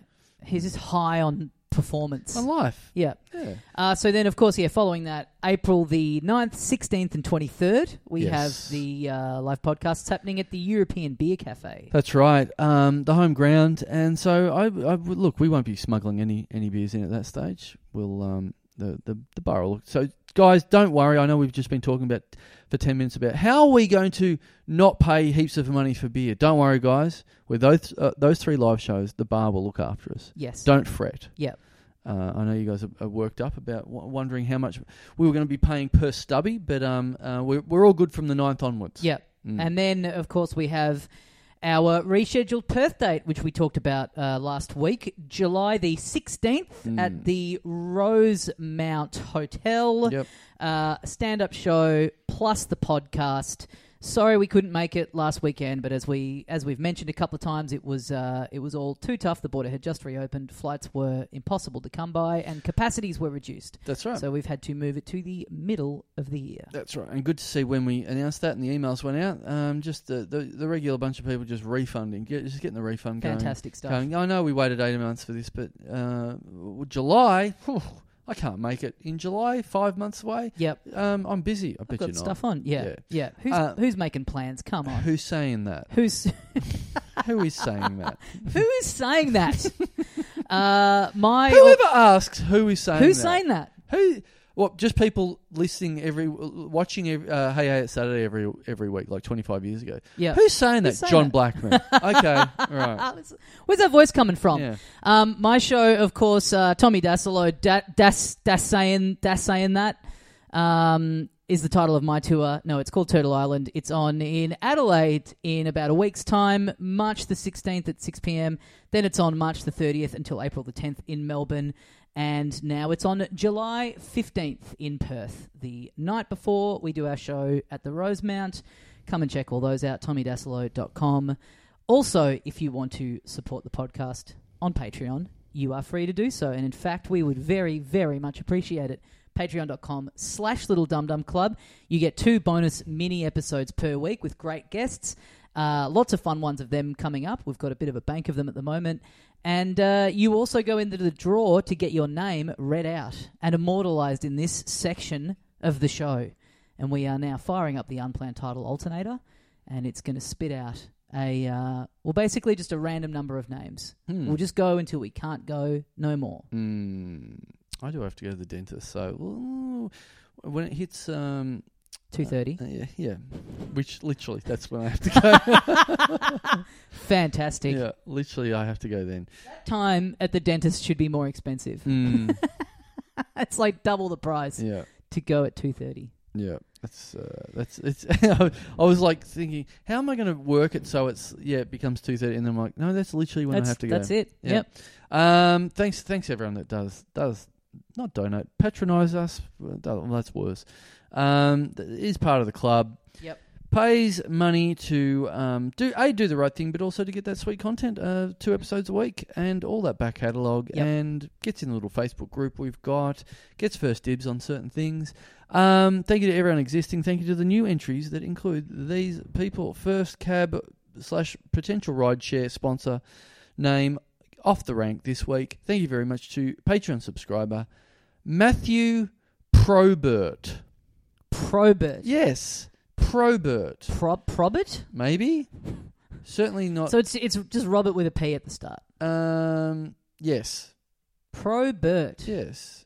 Yeah. Well, not anti-Bert. Not anti-Bert. No, that's for R.I.P. sure. No, Probert. It sounds very. I know. I was going to say very much like a robot, but it just sounds a bit like a robot. Probert. Just the word sounds a bit like a robot. Very. Stiff sounding name. It's real like a character in like a cyberpunk novel or something like that. Right, yeah. Matthew Probert. That's it. That's what I was looking for. He's Cyberpunk, you're right. He's like the CEO of the tech company that sort of ended up destroying the world with his inventions. Yes. But then he's got, that pussy name of Matthew at the start. Matthew is a real pussy's name, isn't it? Don't you reckon? Yeah. It's the name of a pussy. It's a real pussy. But pretty tough, weird, name at the back to distract What would everyone. be a first name that could match the toughness of Probert? Robert. Robert Probert. That would be good. Yeah, that would be nice. That would be really good. Robert now, Probert. that's more like Robert Jetsons Probert. than Cyberpunk. What's better, Robert Probert or Robert Probert? Bobby Probert. Bobby Probert. I think Robert Probert is good. Just deliberately just mispronouncing one of the most common names that exist. Bob Prob. Yeah. Bobby Probby. Yeah. Yeah, God, what a weird fucking name. It's hard to riff on, that's for sure. We're doing our best. We're doing okay. Yeah, we're doing all right. We're doing okay. I'm looking up the word, well, not the word Probert, but just the name Probert, whatever it is. Surely it's the name of something. Wasn't that what was the name of like Dave Grohl's side project thing that he had? Oh yeah, it was Pro something, wasn't it? You're right. Wasn't that like Probot or something like that? I think that's exactly what it was. Was it really? Yeah. So that could be this guy. It was like that's it. Probot. You're right. Probot. Yeah. I'm looking this up now. There's a movie. I've just got to figure out whether it's a comedy. No. Oh, is it a comedy? I don't think it is. What's the movie? No, it's not. The Nutty Professor. No. How's this? Us saying Robert Probert. Yep. That's actually the name of a legendary National Hockey League tough guy. The actual name of him. So that's what's turned him into a tough guy. Just having that name. Yep. Copying it sweet. Yeah. Listening to us, what we've just done in the last 6-7 minutes, all of his life, everywhere he goes, listening to us, the equivalent of us, but by less skilled technicians than us. So we've riffed on a guy's name, and in doing so, we've invented the name of a guy who already exists. Yes. And a lot of, we've got a lot of crossover NHL fans here that are just screaming at the computer going, yes, that's already a guy. Of course, yeah. He used to punch cunts out. Yep. He used to punch hockey pucks. Yeah. So the amount of... I feel like every week now there's like 8 caveats that we have to give out. Yes, I know you're listening and you know this fact that we don't know. So much of this Talking Dum Dum has become self-preservation for what we're going to have to endure on social media for the week after the episode goes up. Yeah. So, yeah, we'd never heard of this surname before, but now apparently it's a legendary surname. Guy. Okay, maybe he's related. Maybe this guy... Maybe this, because it's, this guy's, it looks like, I don't know, this guy was big in the 70s or 80s or something like that. Maybe Robert Probert, maybe he sucked off Wayne Gretzky and their kid is Matthew Probert. So a man got pregnant from sucking off another man. Yes. Okay. Any questions? No. I just think, again, you're going to get, what? The nurses listeners are going to... The nerds are going to come out of the woodwork. Actually, the way that you get pregnant is from semen being blasted up into a vagina. What a nerd. You can't help yourself. To have yourself. that sort of technical knowledge. Yeah, you can't help yourself. No, but it's the having to comment on it that makes you a huge nerd. Yeah. Any chance to actually and fire up the keyboard. If you're the sort of person that's ejaculated inside a woman and made a kid and has that knowledge up your sleeve, that's you are so a fucking dorky. You're such a virgin for knowing that. It really is, yeah. Don't keep it to yourself. You're living in your mum's basement. Nerd. And you fucked her and got her pregnant. Thanks, Matty Proby. Thanks, Matt Prob. Thanks, pussy name. Thanks, Probo. Weird, cool name. Thank you very much to Patreon subscriber Connor McIndoe. McIndoe? I guess. McIndoe. McIndoe, maybe? Yeah. McIndoe? McIndoe sounds better. It sounds better. Yeah. All right, let's do that. Connor McIndoe. What do you think of Connor? It's okay. I think I like it as a surname better. Yeah, I agree. First name, if you had to call your child Connor or Condor, which would you pick? That's Condor. a hell of a choice. Condor Chandler sounds alright. Condor Chandler's pretty good. It does sound alright. Yeah. I mean, I could never be one of those guys that has this weird name for a kid and then has to own up to it every time. The amount of people that would come up to me and go, "You of all people, fucking putting yourself out on a limb and calling your kid that name." Yeah. You would be in school with this kid going, "How's your fucking name Condor going?" Yeah. I couldn't I couldn't justify it. Right. I don't mind it. Not like presently where you're like, oh, like famous pedophile Michael Jackson, the name of his child. Yes. Yes. Nothing weird and fruity about that. Yeah, well, that's as normal as can be. That's not the real name, is it? What? That's not. You know that. What? Tommy. You know the secret I feel name. so stupid. You know the secret I've embarrassed myself in front of your know- baby by calling her the wrong name all You know these my years. daughter, Probert Chandler. Condor's way better. Like, if you had a kid called Condor, I'd be like, cool. Condor Dassilo. Yeah. Fuck, that actually rocks. Especially if you had a kid and you gave it your stage name. Yeah. That's good. Condor Allsop. Either way. No, that's not good. Not as good. No, Condor no. Allsop. Condor Dassilo sounds Condor good. Dassilo. Yeah. Condor Allsop's very jarring. Yeah.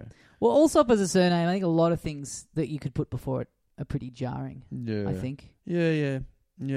What's the perfect name to go with Allsop? What's the perfect wine to go with that chicken? Good question. Tom's fine.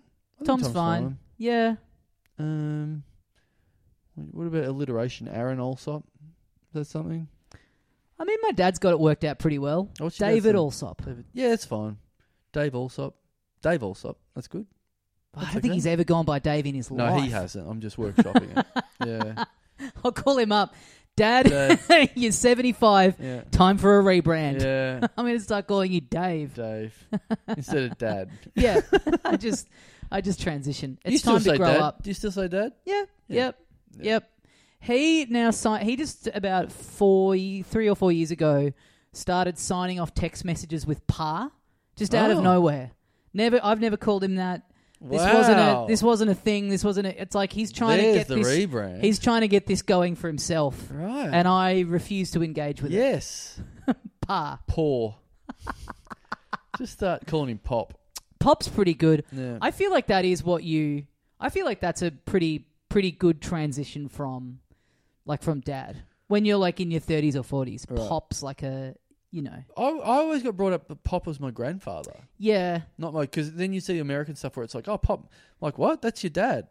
Well, maybe that's a bit of what it is too, because it's like once you've got like the Fanny divide of Australia, yes, America. Yes. Yeah. But once you've got Pop in the mix, once you've got a grandchild in the mix, then it's like, because you're so often referring to your father as grandpa around your child, then it's like by default. Do you know what I mean? Right. Because you would have this with your parents, right? Yes. When you're talking a blanket about them, you're like, what do you call them? Blanket. To them. No, what do you call your parents when you talk about them to blanket? Oh, grandma, Nonna. grandpa, Nonna. Yeah. Nonna. Yeah. Really? Yeah, we've talked about this ages ago, but I said as a joke, I was like, "This is funny." I said to my mum, I'm gonna get my child to call you Nonna. I think it'd be funny," and she's like, "Okay." Right. So then, because there has to be a difference between my wife's, of course, mum, and her. So you've stolen the Italian one, yes, and now what do the Italian ones get? Nana. Okay, yeah. Right. That's good, because then we had to explain that to Nana. Go, oh yeah, we call my mum Nana's been Nonna. taken, and she she's got like, in first. Is there any Italian going on there? I'm like, absolutely not. Nope. No. Yeah. Okay. Well, and so she's like, okay, all you right. would, the majority of the time, I imagine, when you're in your house, and probably more as Blanca gets older. The majority of the time you're talking about your parents around Blanket, yes, is you're using Nonna, right? Yes. So almost by default, it's like, well, that's just what I call you now. So maybe that's where Pop kind of stems from. Right. Men calling their fathers Pop. Eventually, it's like, well, yeah, it's weird to just go back to, like, Dad. Yeah. Dad, when he talks about my mum, will just say mum. I know, and it's because like, I'm copying that too, because I'm saying that a lot around the house. Right. And it's a weird sort of change in the relationship. Yeah. Where this person, yeah, who used to be just purely a sexual object, all of a sudden you're calling them good mum. for nothing else. Yeah. But that's, I mean, yeah, Dad still does that to me, and it's like, if you say Jane, I'm going to know who you mean. Like, you don't have to pretend around me, Dad. Because then it's like he does it all the time. It's like you go, are you just using this when I'm not around? Is this some weird thing that this has turned into? But you sort of got to do it now at the moment. Like I said, did I say this on a bonus or on a Talking Dum Dum? Where Don't Say a Name was like saying Carl to me. Yep. And then Blanket so Just the moment then when you were like, we don't name the baby. Yes. I don't name my wife. Yes. And then you paused in the story. You're like, wait, do I name me on Yeah, this yeah, podcast? yeah, exactly. Exactly.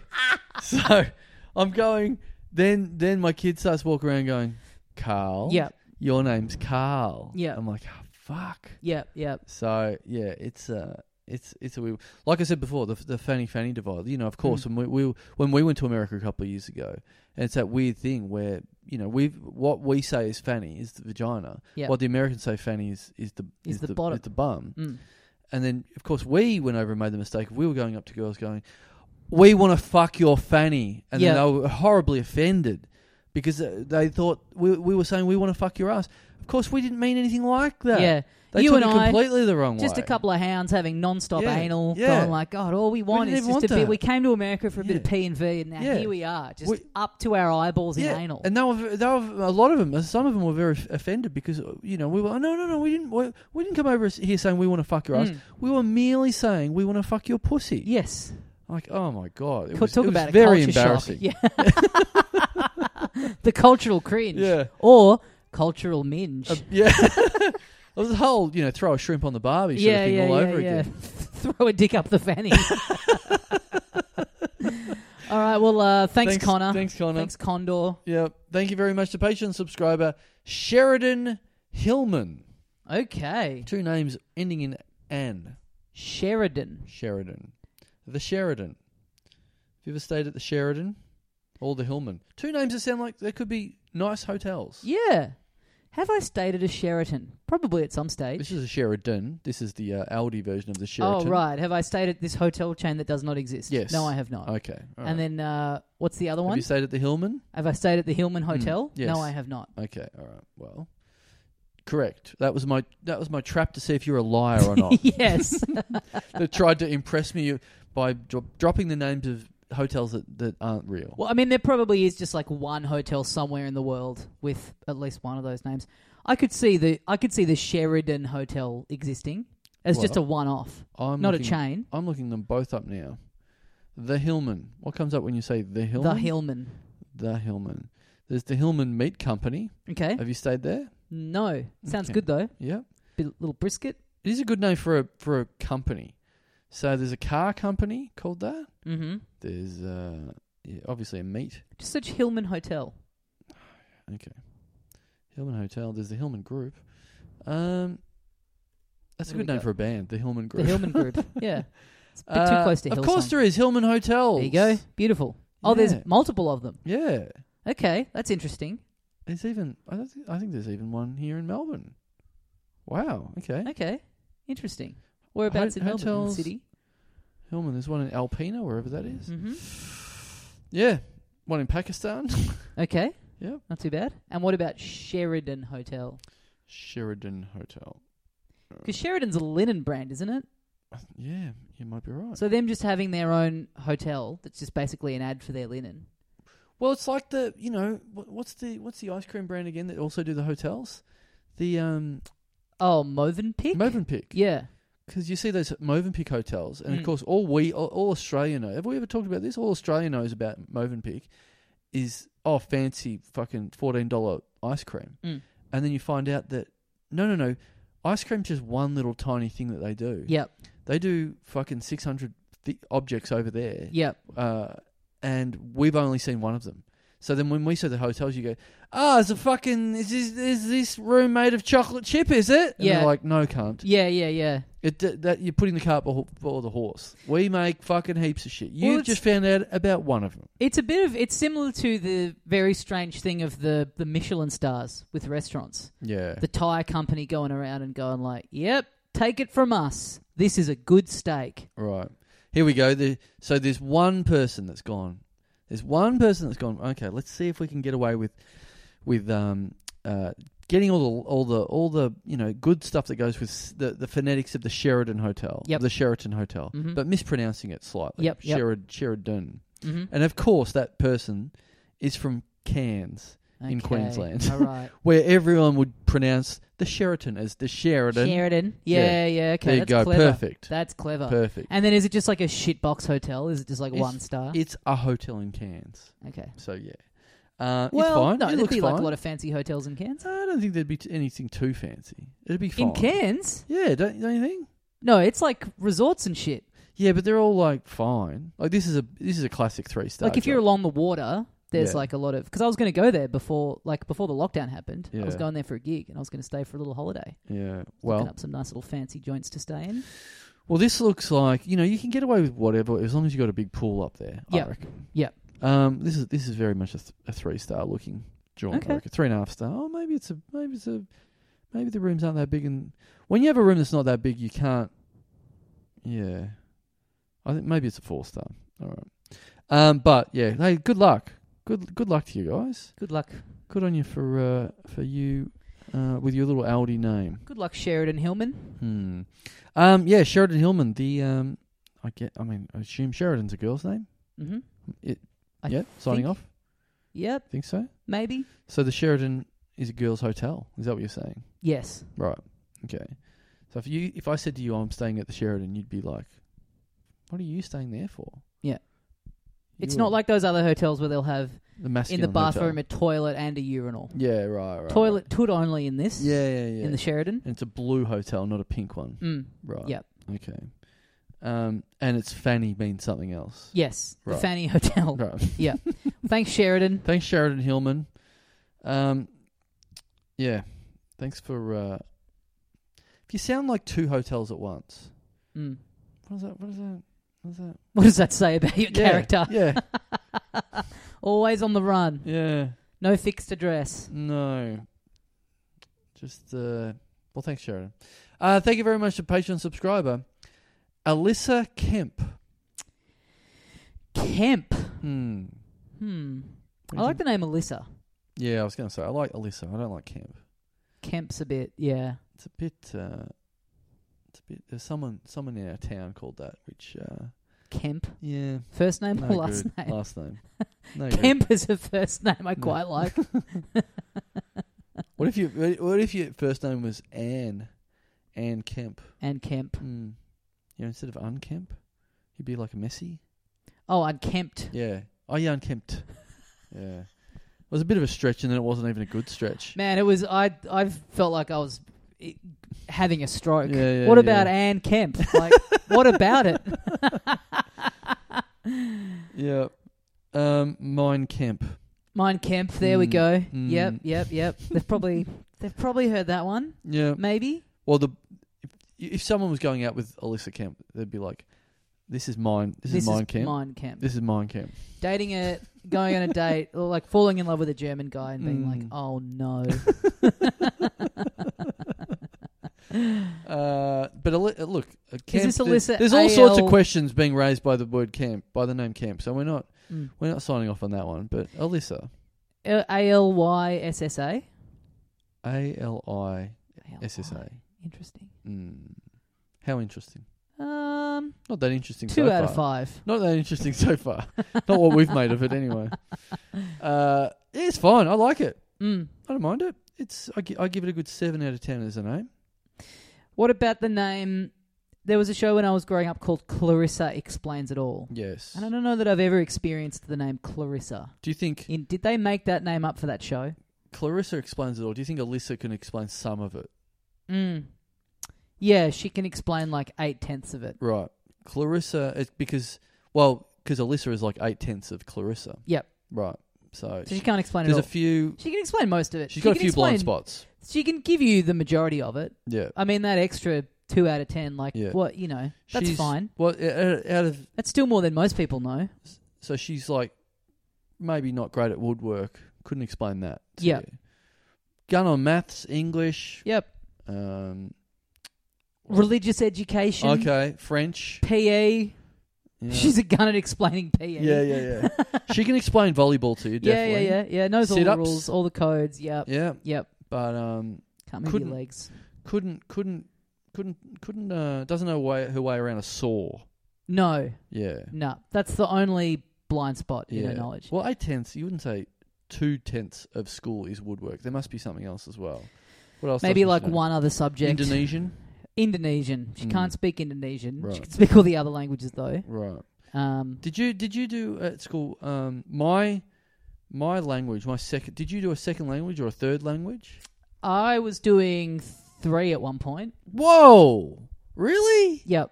What were the 3? Oh, well, I mean, sorry, I was doing 2 in addition to the English, which is my native tongue. Right, you were still learning English at the time. Yep. Right. Well, I mean, you have a subject called English at school up until year 12. Yeah. It's funny how it's like at a certain point, it's like, now we're just talking about books and shit. Yeah. And just doing like, just a bit of everything. Yeah. And it's like, you can all speak it, you know what you're doing. Yeah, you're 18. What words don't you know? It's it, because at a certain point, when you're in like prep, it's like, here's how you spell dog. Mm. And then it transitions into like, so write an essay about what you think the meaning of life is. It's like, what? To be fair, if you're doing, you're always doing a class called English from grade 1 onwards, aren't you? From grade 1 till year 12. So you're doing 12 years of a class called English. Yep. And you're still running into people that don't know how to use apostrophes properly or can't spell. Good point, actually. That's but 12 years. maybe we should be learning to spell the entire way through. I mean, English in year 12, what I had to do for my essay was I had to write about the film Gattaca. Really? Yeah. So it's like, how is that? It was like the themes of it and stuff. Right. Like they're very clear about like, don't be talking about your camera angles. This isn't media studies. You know, you're going to get graded wrongly if you don't talk about like the kind of moral implications of the film. Right. But then, we get out and there's still people who can't fucking spell properly. That is. So why wasn't it just... The year 12 exam for English should have just been a spelling test. I also think that's funny. It's like, don't be talking about the direction or the cameos in here or anything. It's like, cool. The cameos. Yeah. Well, give me a fucking book to work with. That's got English in it. There should be more cameos in books. Because it's easy. You don't have to line the person up. You just write, then Jay Leno popped in. That is good. But the 3 languages I was studying, so English. Yes. Then I was studying French. Yes. Then I was also studying Latin. Oh! Yep. Must be nice. Yep. That's, I mean, I should have known that. You've used that quite a bit on this show. Yeah, I used to say that all the time to my teacher, and he hated it. Yeah. Like, just literally like... Oh, everyone would have said that all the time. Is there any point to doing this? Because it's, Give me something. You can't use it. Give me something. Oh, God.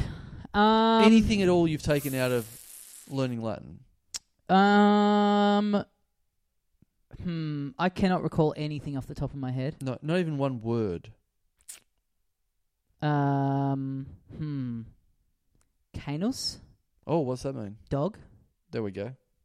I like it. But because there's no with Latin, there's no one word for anything. It's it's all the different tenses and the ways that you use it. Yeah. It's why it's so tough. There's no just one. Now that you know this word, it's in the vocab. It's like whatever form you use it in, you're going to be using a different form of the word. Yeah. It's a fucking pain in the ass. So the one word you've remembered is the Latin word for fucking a dog in the ass. Yes. Canis. Yep. Good stuff.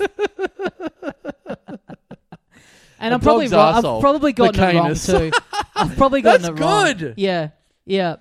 I'm probably wrong on it too. Right. I'm probably going to get some Latin scholar. I mean, fuck, as if there's any of them that listen to this. Yeah. But when you got the option of picking your subjects in year 7, all the languages that you wanted to do, it was always like, Latin's marked up really highly in year 12, so it's worth. And so you would just slog your way through it. Right. And I was really good at it for 2 years, and then by year 9, I was just like, I fucking hate this. It's so boring. And there's just no... it literally is just I'm going to just endure... And it's hard. I'm just going to endure this for another 3 years to get a bit better mark.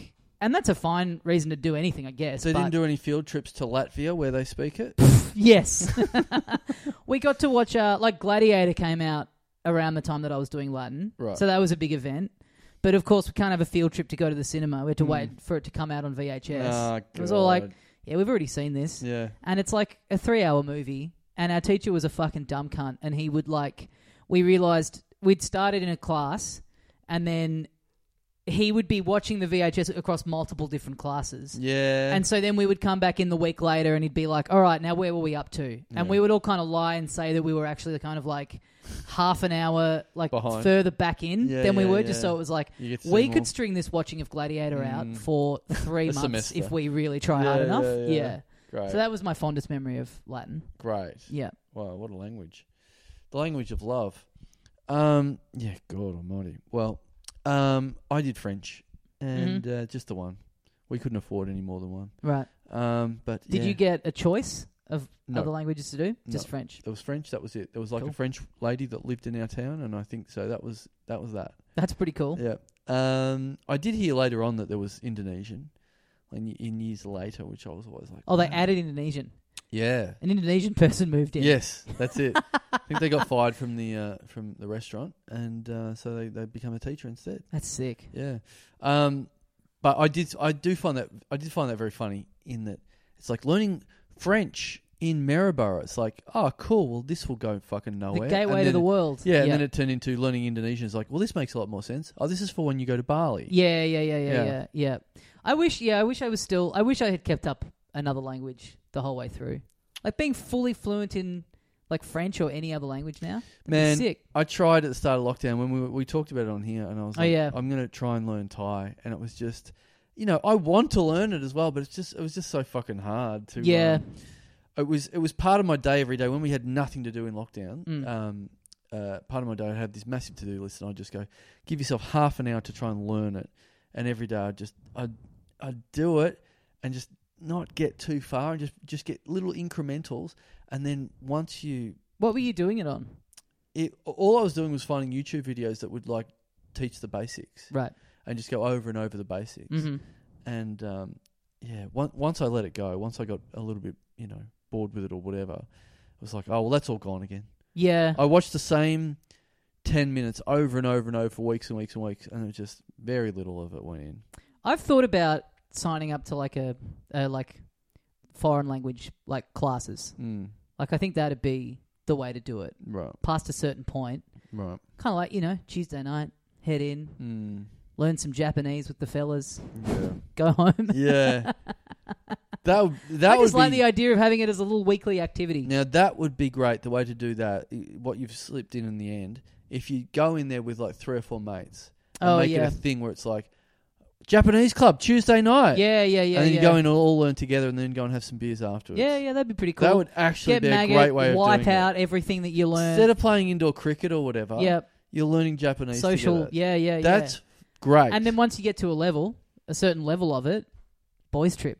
Yes! Boys trip over to Japan. We're all fluent. Yeah. We can go over there and absolutely raise hell. My God. That's actually a great idea. Yeah. Learn it, get mates together, pick a language, and of course, it's got to be a language of a country where you want to go. Where you want to go and that everyone kind of has an I mean, it's a pretty hard thing to tee up. Yeah. To find 3 mates that also have the time and like inclination to want to do this. Yeah.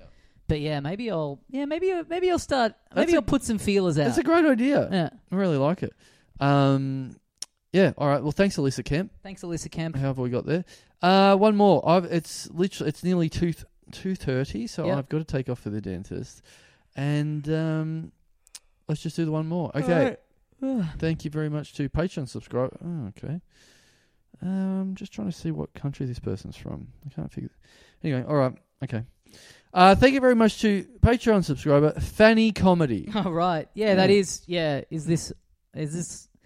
There's no way of seeing what country it is. There's no way of seeing Fanny. So there's no picture of Fanny. Bunghole comedy we or can't see. Mutt comedy. Can't say whether pink or brown. I can't really see. Beautiful stuff. Well, thanks, Fanny. Putting the money in the front or the back. I can't really. Yep, just a name. All right. Well, thanks, Fanny. Thanks, everyone who supports the Little Dum Dum Club on Patreon. Patreon.com/Little Dum Dum Club. Get on there. Get yourself the bonus episodes. Get yourself our eternal respect and appreciation. Thanks very much for listening, and we'll see you next time. See you, mates.